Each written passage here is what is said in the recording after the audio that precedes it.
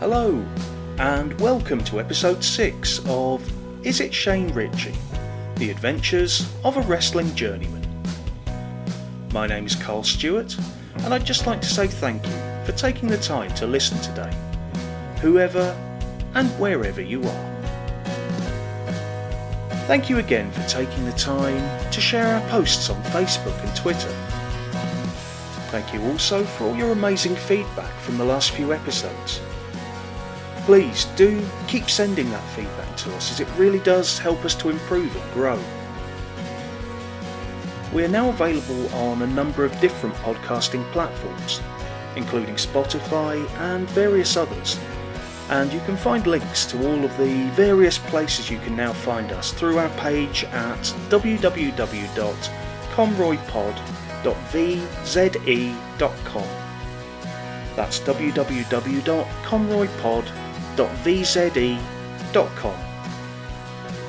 You can also download the episodes from there, and the page does contain something of a rogues gallery of various people who've either appeared on the show or who we've mentioned in various anecdotes and stories.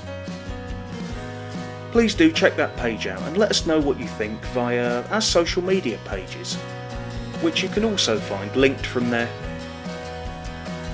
If you enjoy this show, please do continue to like, share, retweet and mention us to others, and we will continue to add more 100% original content on each and every episode. This week we are taking a break from the guest interviews, but I'm pleased to say that I recently sat down and recorded another 4+ hours of incredible stories and discussion with our recent guest Spinner McKenzie. The first part of that new material with Spinner will be coming up very soon, so do keep a lookout on the social media pages for details of that. I will also be recording a few more new interviews very soon, some with people who may be familiar to you, and some with others who won't be so familiar, but who also have some absolutely incredible stories to tell. Please do give those episodes a chance too, even if you may not have heard of the person telling those stories. You won't regret it. One interview coming up very soon, in fact, will be with a man we've touched upon quite a lot on this show, namely Mr. John Short, the legendary MC of many years' experience. John will be sitting down with us this coming week to talk about his incredible career in professional wrestling and his experiences in wrestling, which go back all the way to the late 1950s. So that really will be one to absolutely savour. More about that very soon.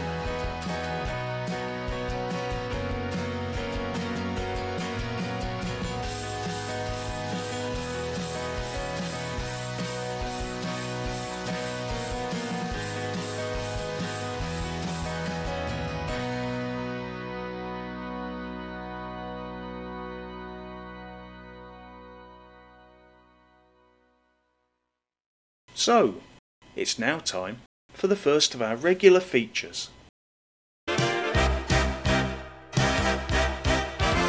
Short stories! Yes, it's time, once again, for short stories. For anyone listening for the first time, this section of the show focuses on my experiences in wrestling with the wonderfully eccentric MC of many years' experience, Mr. John Short. Again, if you are new to the show, for a more comprehensive background on who John is, please do go back and listen to episode 1, as I gave a little bit more of an overview of John in that first episode. Over the years, I've made hundreds and hundreds of trips in the car with John, across the length and breadth of Britain, and have worked on hundreds and hundreds of shows with him. He's someone I actually think the world of, even though you might not necessarily think so from listening to these stories. Some of my favourite times in wrestling have involved John in some way. So, as I've mentioned on a number of occasions before, I tell these stories not to knock the guy. Well, maybe a little bit. But more to celebrate and share his wonderful eccentricities with others. I should point out that he is a friend of both myself and my family, and has been for a long time. He also has absolutely no problem with me telling these stories, just to make that clear. This week I'll be talking about some of the experiences I've had over the years of going out postering with John, i.e. travelling round in the car and asking various establishments to put up our show posters a few weeks ahead of time. Going postering with John is an experience to say the least. Besides his madcap driving and parking antics constantly getting us into awkward situations, trying to get him to hurry up and get more posters out in the limited time we always had available was a constant challenge. My approach to asking a shopkeeper to put up a poster, for example, might be, "Hi, do you put up posters for local events, please?" whilst showing them a copy of the poster. Not rude or rushed in any way, but it led to a quick exchange with the shopkeeper, and I would then either put up the poster or not, depending on the person in question, and move on to the next shop, to try and get as many posters out as possible in the time we had. John, meanwhile, would go into a shop and begin this long spiel, starting with, "Good afternoon, I represent the people putting on this production in the town, blah blah blah," and would take 4 times as long over every shop he went into as anyone else. That would be frustrating enough in itself, but when he's also slowing things down because he's looking in every shop we pass for bloody Orkney fudge, over a few days it can become, shall we say, a little taxing. On one particular trip in 2008, we were out postering for 2 shows, one in Stirling and one in Perth. So we were covering those places and all the little towns and villages surrounding and between them. On the first day, we were running slightly late, so when we arrived at our first stop, a tiny little place called St Maddows on the outskirts of Perth, I was still getting my postering bag organised. We pulled up at the village shops, and having already organised John's bag, he said that he would go off and explore further up the road, where there was a community centre, and see if there was anywhere else up there we could poster, while I finished getting everything ready, and I could then do the shop that we were parked outside. I said okay, and about a minute after John trundled off up the road, I was ready to get out and start postering. Or at least I would have been ready if John hadn't gone off and locked me in the sodding car. Despite trying everything I could think of to unlock the doors, nothing was working, so there was no way of me getting out. With us already running late, I wasn't best pleased at this, but had no option but to just sit there and wait for John to come back. Which he did, a full 20 minutes later. He came over, unlocked the car, and the conversation went something like this. "Did they take posters in there?" "I've no idea, John." "Oh, I thought you were going to do this one." "I would have done if you hadn't locked me in the car for the last 20 minutes, you stupid old prick." "Well, you should have been able to just open the door from the inside and get out." "Well, I couldn't. I've had to sit here for 20 minutes waiting for you to come back." John then realised he'd accidentally put the child locks on when he locked the car, which was why I hadn't been able to get out. Suitably chastised, he then apologised and I set about postering the shop. I would be remiss at this point if I didn't mention another car locking related story that I've just remembered, which also took place in Scotland, but this time involved me and Nathan Reynolds. I was on my way to a show somewhere in Fife with Nathan. Only the 2 of us were in the car on this occasion, and As we went down the road, it started absolutely pelting it down with rain. Nathan's front passenger window was broken at the time. It was closed and it was fine, but it just couldn't be opened without the window falling out of place and not being able to close properly again without getting out the car and resetting it. As we went along the road, the rain got even worse, to the point where we couldn't even see the road signs indicating the turn we needed to take properly, as the windscreen wipers just couldn't clear the water away quickly enough to see. Forgetting, and genuinely forgetting, that the window was broken and that I wasn't supposed to open it, I wound it down to try and read the sign. It was then I remembered about the window being broken and apologised to Nathan, who pulled over onto the side of the road and got out to fix the window. Once he'd reset the window, which was only a 2-minute job to be fair, despite feeling guilty for having accidentally messed with the window in the first place, I'd spotted an opportunity for mischief, as I was prone to do. While Nathan was making his way back around to the driver's side, I pressed the lockdown and locked the car from the inside, and despite his protests, wouldn't let him back in the car. The rain was still absolutely teeming down at this point, so by the time I finally let him back in, he looked like the winner of the 2007 Dundee Miss Wet T-shirt competition. When he got back in the car, I said sorry to him, and to be fair, he took it really well. He probably still thinks I messed with the window deliberately so I could lock him out in the pouring rain, but it was a genuine mistake. Sorry, mate. I just couldn't resist. Anyway, back to John.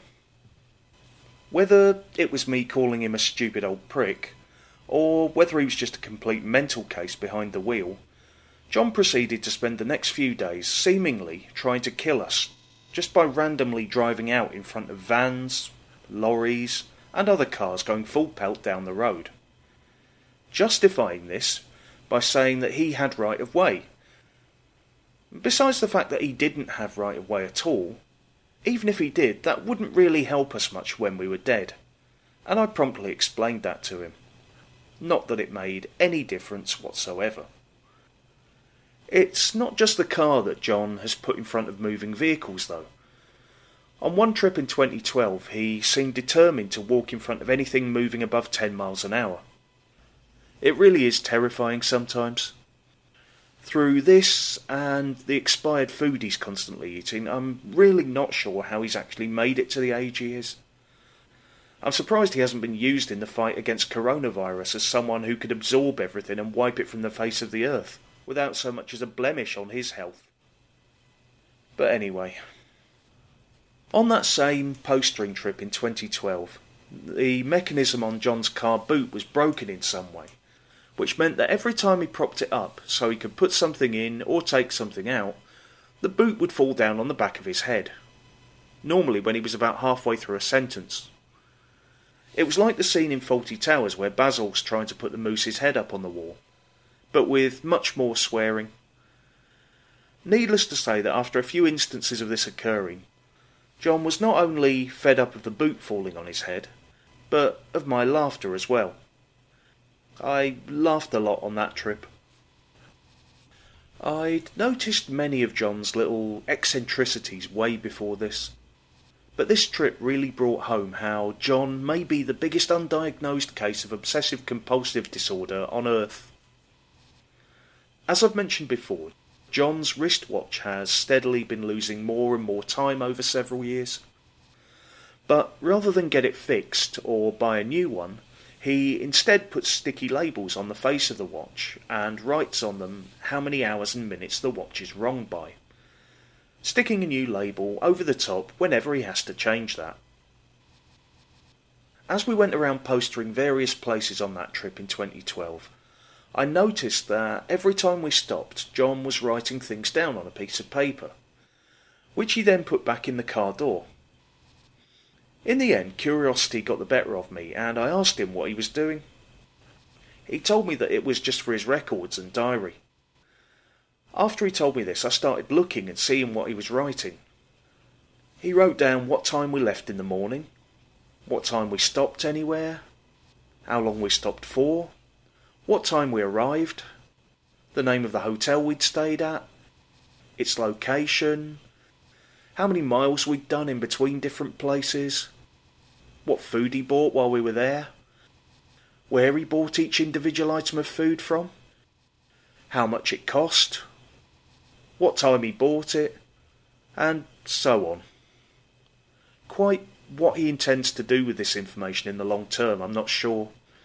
But I do have a strange vision of him stood at Speaker's Corner in London one day, spending 10 hours just reeling off things like, "On Tuesday the 24th of September 1992, I stopped at Maud's Fudge Emporium on Argyle Street, Forfar, at exactly 10:46 a.m. There, I bought one portion of Orkney fudge, one portion of Mars bar fudge, and a Scottish breakfast. These items came to a total of £9.68, which I paid for with a £10 note.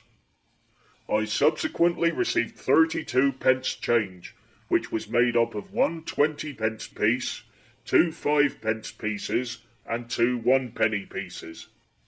I then went to their toilet for a leak, where I produced 1.3 ounces of fluid, which was dark yellow in colour." But anyway, back to the postering. Another feature of that particular trip was the sound of the gears in John's car making that horrendous grinding noise. Not once on the entire trip did it change smoothly from one gear to the next. The gears weren't the only part of the car which became an issue over the next few days, as John's CD player subsequently got jammed shut and wouldn't play or even eject the CD that was jammed in there, which happened to be mine. Now, of course, he blamed my brand new, pristine condition, blemish-free CD for this. I did put forward the idea that perhaps the one he'd just taken out with smudge marks all over it, as well as something sticky and Christ knows what else, might have been the real culprit. But, as per usual, John was having none of it.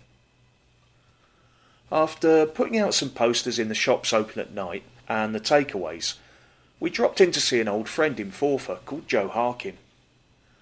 I've known Joe and his family for years now, and they were always very kind to us, often putting us up in their caravan, which led to a number of adventures which I'm sure I'll get onto at some point soon on the show. We then headed across to the hotel in Perth to get our heads down ahead of what promised to be a very long day's postering the following day. For those who have never had the pleasure of sharing a room with John, he sleeps with both an eye mask and earplugs, making him practically dead to the world until something disturbs him in some way. He also has the loudest alarm clock in the known universe, which I, and probably the rest of the hotel, discovered at 7 o'clock the following morning. The only person in the hotel who couldn't hear it, unfortunately, was John, despite it going off at approximately 14 million decibels 2 inches away from his head. After a minute or two of migraine-inducing torture, the bloody thing still wasn't showing any sign of stopping either, so I had to get up and try and figure out how to turn it off, all the while having to lean over the bed and delicately balance myself so as not to trip and fall into bed with John.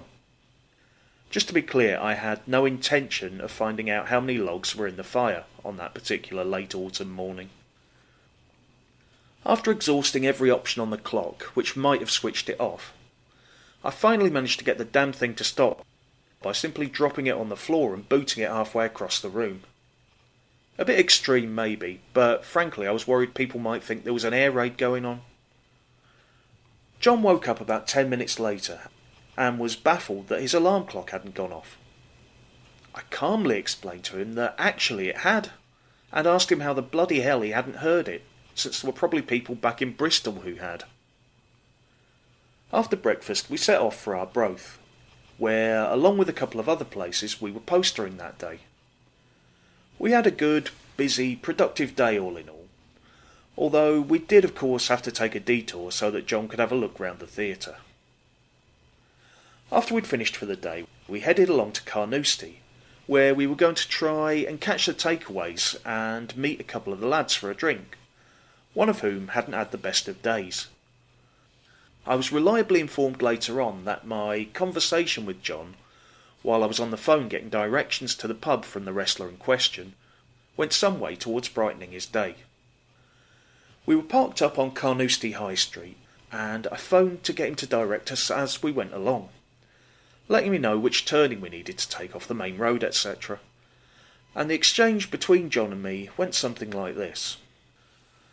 "OK, John, if you start driving, I'll get to give me directions, and I'll tell you where to go."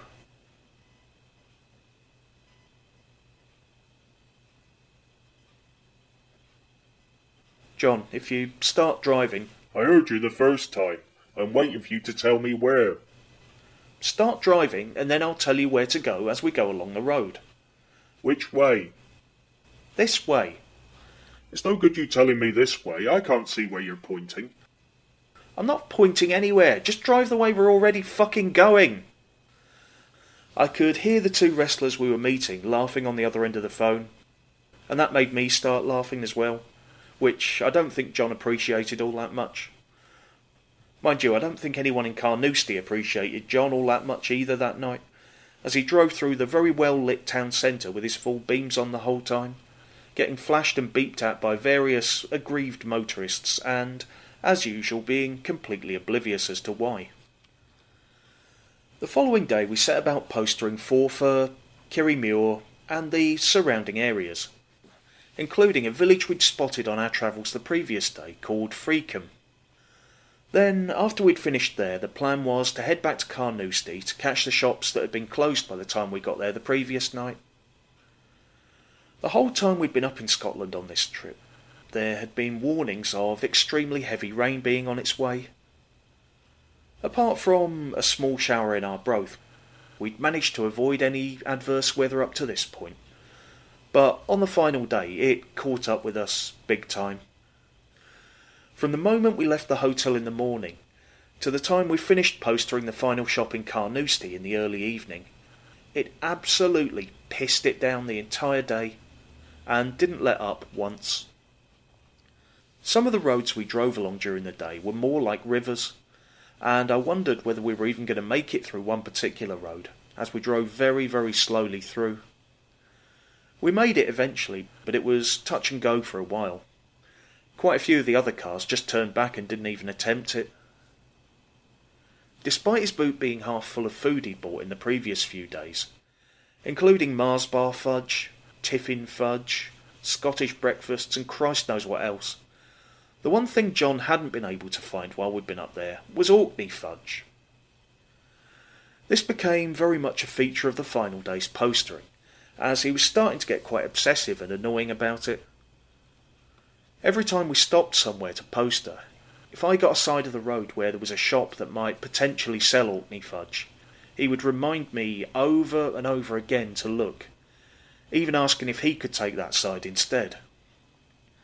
After a day of trudging round in the pissing rain, getting absolutely soaked through, this was starting to grate on me, so I had to remind him that we were actually there to put posters out rather than look for sodding Orkney fudge. He settled down about it for a bit after that, although he did manage to further endear himself to me by sliding a block of complimentary tickets over the roof of the car before I was ready for them, or even looking, then asking if I was ready for them as they landed in a massive puddle. Twat. By the time we got to Freecombe, though, John was in full fudge detection mode again. There weren't many shops in Freecombe, and I took the side of the road with the co-op. We'd just got out of the car, and I started up the road, before I heard John shout something I couldn't quite make out. So I went back to where he was standing to see what he was on about. Stupidly, I thought he might have been saying something useful about the shops we were about to poster, but instead he was just reminding me to look for bloody Orkney fudge again, adding, "It must be Orkney fudge, not vanilla fudge or anything else." "Yes, I fucking know what it is. You've been talking about it for 3 days. Just get on with the job and stop messing about in the pissing rain," which had now turned to hail. Thankfully, John finally managed to get his Orkney fudge in the very last shop we posted on Carnoustie High Street, so I was spared having to listen to him moaning about it all the way home as well. The shows we were postering for on this occasion were quite an experience as well, but that's another story for another time. So that was short stories for this week. Next week I'll be talking about some of the strange experiences I've had with John and various raffles throughout the years. More about that next week. We now have some absolutely shameless plugs for you. But stay tuned, because coming up next I'll be talking about the infamous night of the Melksham riot. Don't go away. I know you're going to dig this. Seconds Away, It's Night Time is run by former wrestler Stevie Knight and his longtime associate Richard Youngie Young, who have both been friends of mine for a long time now. The show features interviews with many of the top stars from the glory days of British wrestling, as well as with some modern day wrestlers, and is really well worth a listen. You can find them at www.twitter.com/secondsawaypod. And the other podcast I'd like to give a shout to at this time is Because WCW, run by the Twisted Genius Dean Ayas and his co-host Liam Happ. Their show focuses on reviewing WCW pay-per-views and TV shows, and is also really well worth a listen. You can find them at www.twitter.com/BecauseWCW. Definitely do check out those two fantastic shows, you will absolutely love them.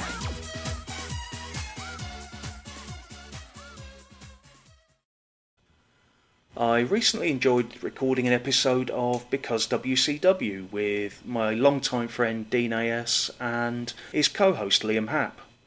And they were even nice enough to edit out a few C-bombs that I accidentally dropped. Well, I accidentally dropped the first one, the others were completely intentional, but we'll leave that. Do go and check that episode out, and indeed their entire back catalogue of episodes at www.becausewcw.podbean.com. So, without further ado, it's now time for Quote of the Week! I say! Yes, it's Quote of the Week. And this week's Quote of the Week is, I know a secret way out of here. Last week I told the story of one of our early adventures in the wonderful little town of Melksham in Wiltshire. As I've mentioned before, Melksham was a bit of a throwback to the times where wrestling crowds could regularly become, shall we say, a bit tasty. A lot of that was down to how well CSF promoter Stu Nat, otherwise known as the Eliminator, kept up kayfabe there. He did an absolutely amazing job of keeping things as real as possible, way past the time where everyone and his dog would quite happily admit wrestling was bent.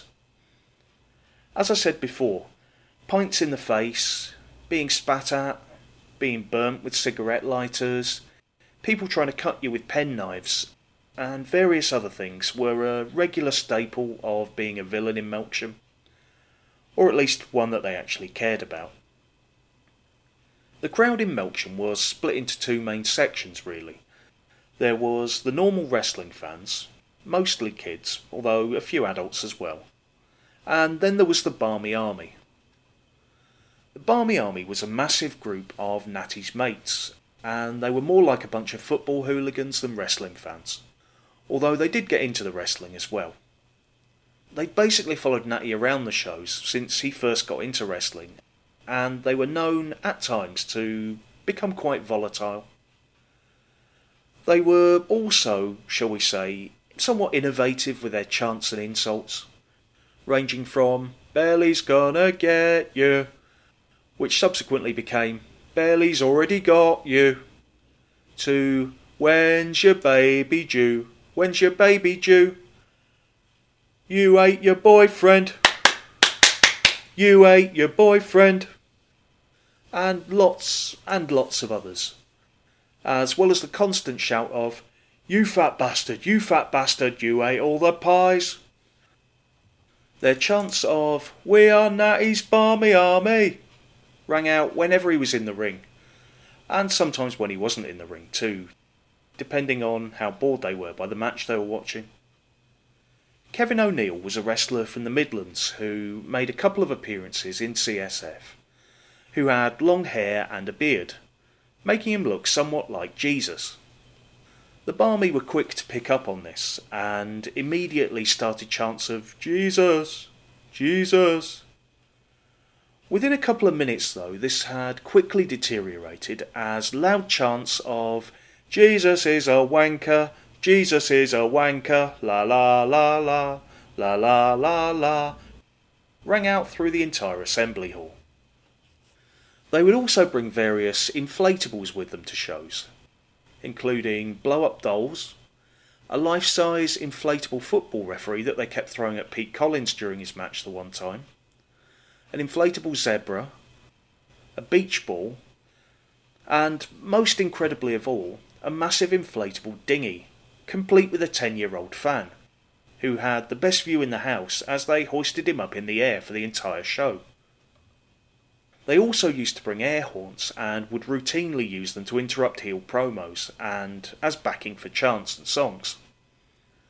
You could tell when the Barmy were bored by a match though, because there would either be complete silence or sometimes they'd do things just to entertain themselves, like singing "Let's all have a disco, let's all have a disco, la la la la, la la la la," while dancing about in their little section of the hall, which, conveniently enough, was next to the bar.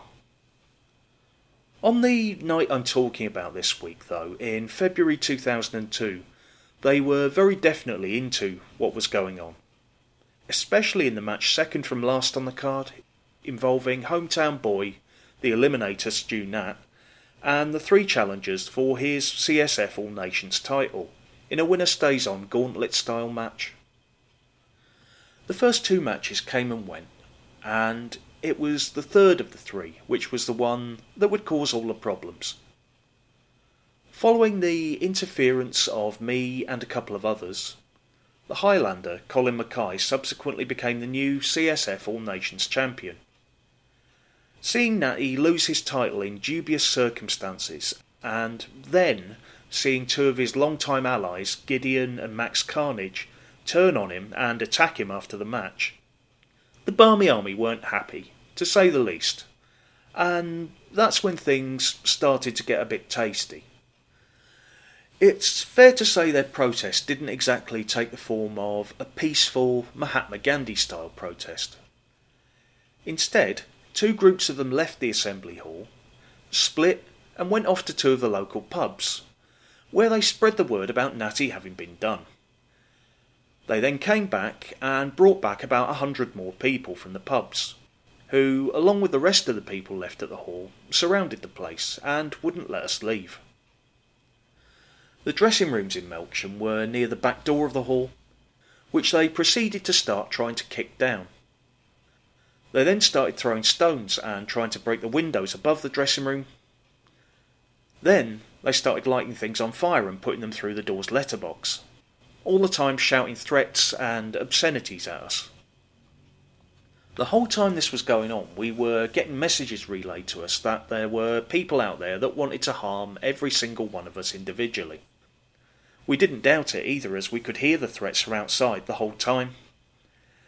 These people just didn't seem to be calming down at all, and we were starting to wonder exactly how this was going to end. At one point, someone, I'm not entirely sure who, went out and told the assembled mob that we had gone, and that there was no one in the dressing rooms anymore. But that didn't work, and they continued to try and break the door down and break the windows, etc. We then turned the lights out in an attempt to make it look like there wasn't anyone in there, and that they were closing up for the night.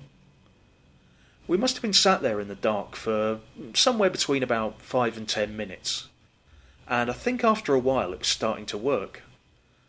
The shouts from outside had died down a little bit, and I think they were starting to believe that we actually had slipped out and made a run for it, and that there was indeed nobody left in the dressing rooms.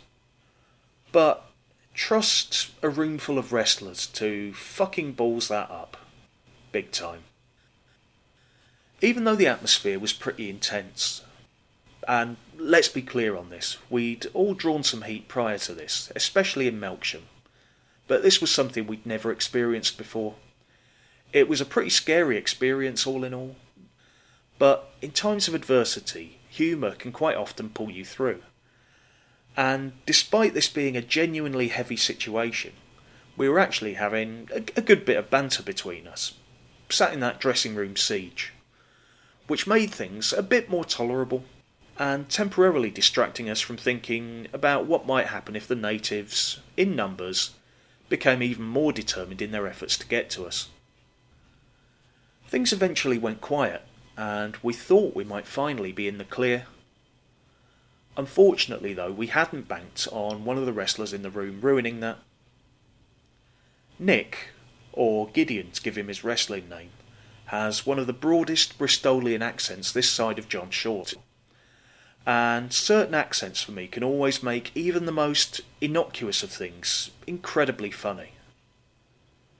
So, sitting in that dark dressing room, in now near silence, we were finally able to at least start thinking of a plan to get us all out of there. All of a sudden, however, Nick, in hushed tones, piped up with the line, "I know a secret way out of here." The delivery and tone of which just made us absolutely burst out laughing quite loudly, which then alerted the mob outside to the fact that we were in fact still in the dressing room, and we subsequently had to stay there for quite a while longer. As it turned out, Nick's supposed secret way out of the assembly hall actually pretty much just involved walking out of the main door, where a lot of the angry mob was still congregated. Needless to say, we didn't take that particular escape route in the end. The way he delivered the line, though, I had visions of us having to dig a Colditz-style escape tunnel and burrowing our way out to safer ground. Throughout the entire time, no one had wanted to call the police to come and sort it out, because we knew that that would potentially affect future shows in Melksham. We did, however, need some form of resolution, which eventually came when Natty went out to talk to them all, promising that he would take care of it all personally, and sort us all out himself at the next show. Kayfabe, brother. Kayfabe. He finally managed to get them all to disperse after about an hour or so, but the fun wasn't finished there. Seemingly needing to find some form of expression for the anger they hadn't been able to take out on us in the end, a group of them subsequently went on a rampage through the town, which included smashing the windows of an estate agent's by the assembly hall and setting that on fire, trying and pretty much succeeding in turning over Pete Collins's car, which I later found out wasn't even his but had been borrowed from his father-in-law, and Kevin O'Neill only knows what else they got up to after that. The stupid thing in all of that was the fact that Pete hadn't even been involved in the angle. He was on straight after that match in the main event against Tiger Steel. It was an absolutely crazy night, and by the time we finally got the all clear to leave, as soon as we ventured outside we had a good look around for any remaining natives with pitchforks and torches, then pretty much just ran to the Regency Hotel, which we were actually staying in this time. Episode 5 story reference there for anyone who hasn't heard it.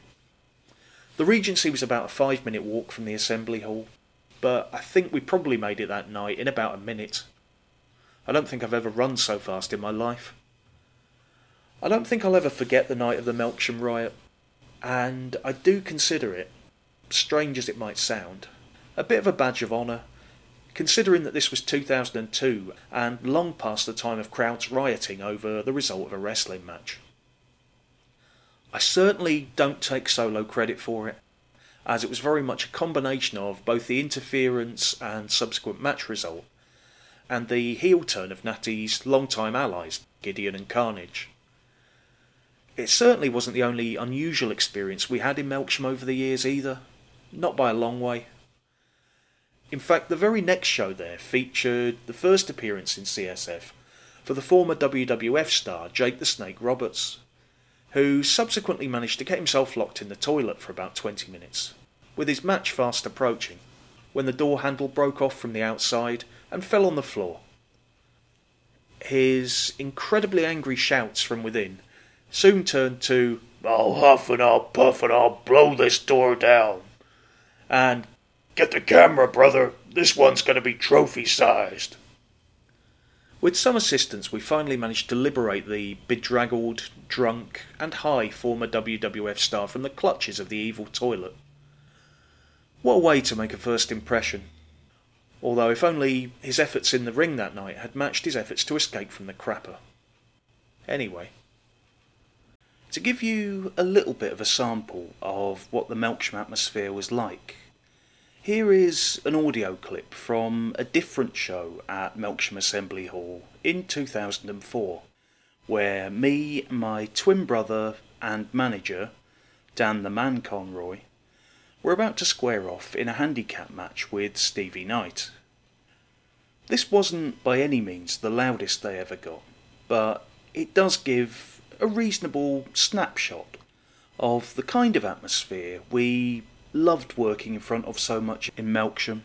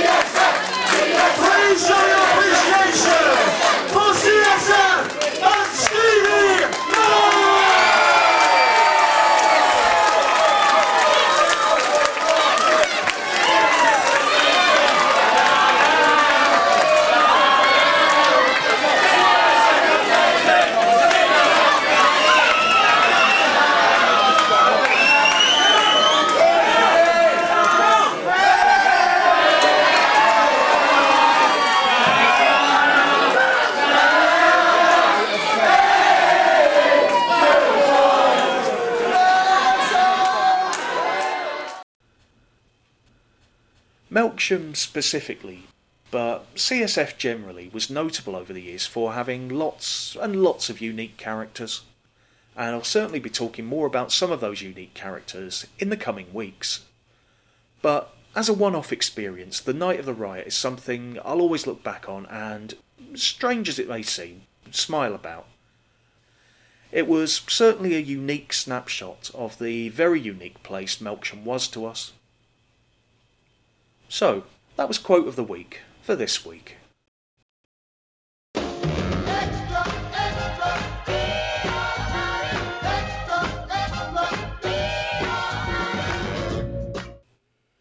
Prompted by a discussion with my recent guest, Spinner Mackenzie, mental health in wrestling is something that really should be talked about more. And with that in mind, I would like to hear from anybody either formerly or presently involved in wrestling, or who has been around wrestling in some way, who would be interested in giving me a few moments of their time for a short interview to discuss their views on the subject. I think there are a number of issues that we could get into around mental health in wrestling. The aim for all of this is to eventually put together a full podcast with various people's takes on those issues, in the hope that we can kind of bring some discussion out into the open and hopefully effect something positive going forward in some way. If you are interested in taking part in this is going to be a long-term project.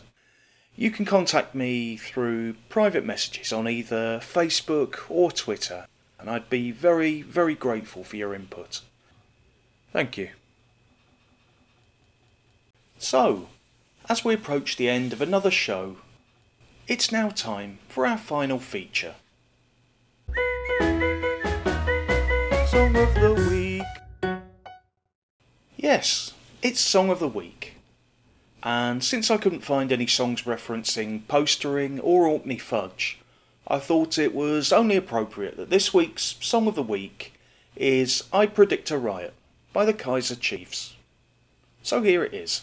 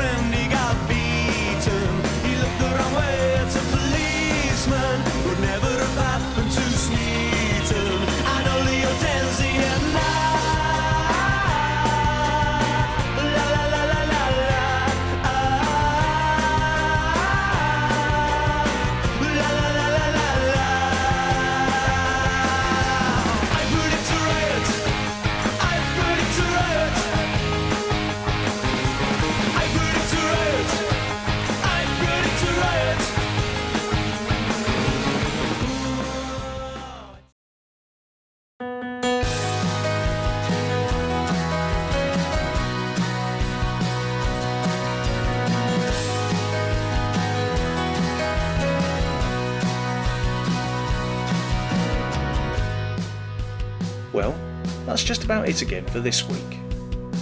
Thank you all very, very much for listening. If you've enjoyed this episode, please do spread the good word and continue to help us grow by sharing and recommending us to others. You can find all the necessary information on our website, which again is www.conroypod.vze.com. Please do keep an eye out on our social media pages for updates about upcoming episodes.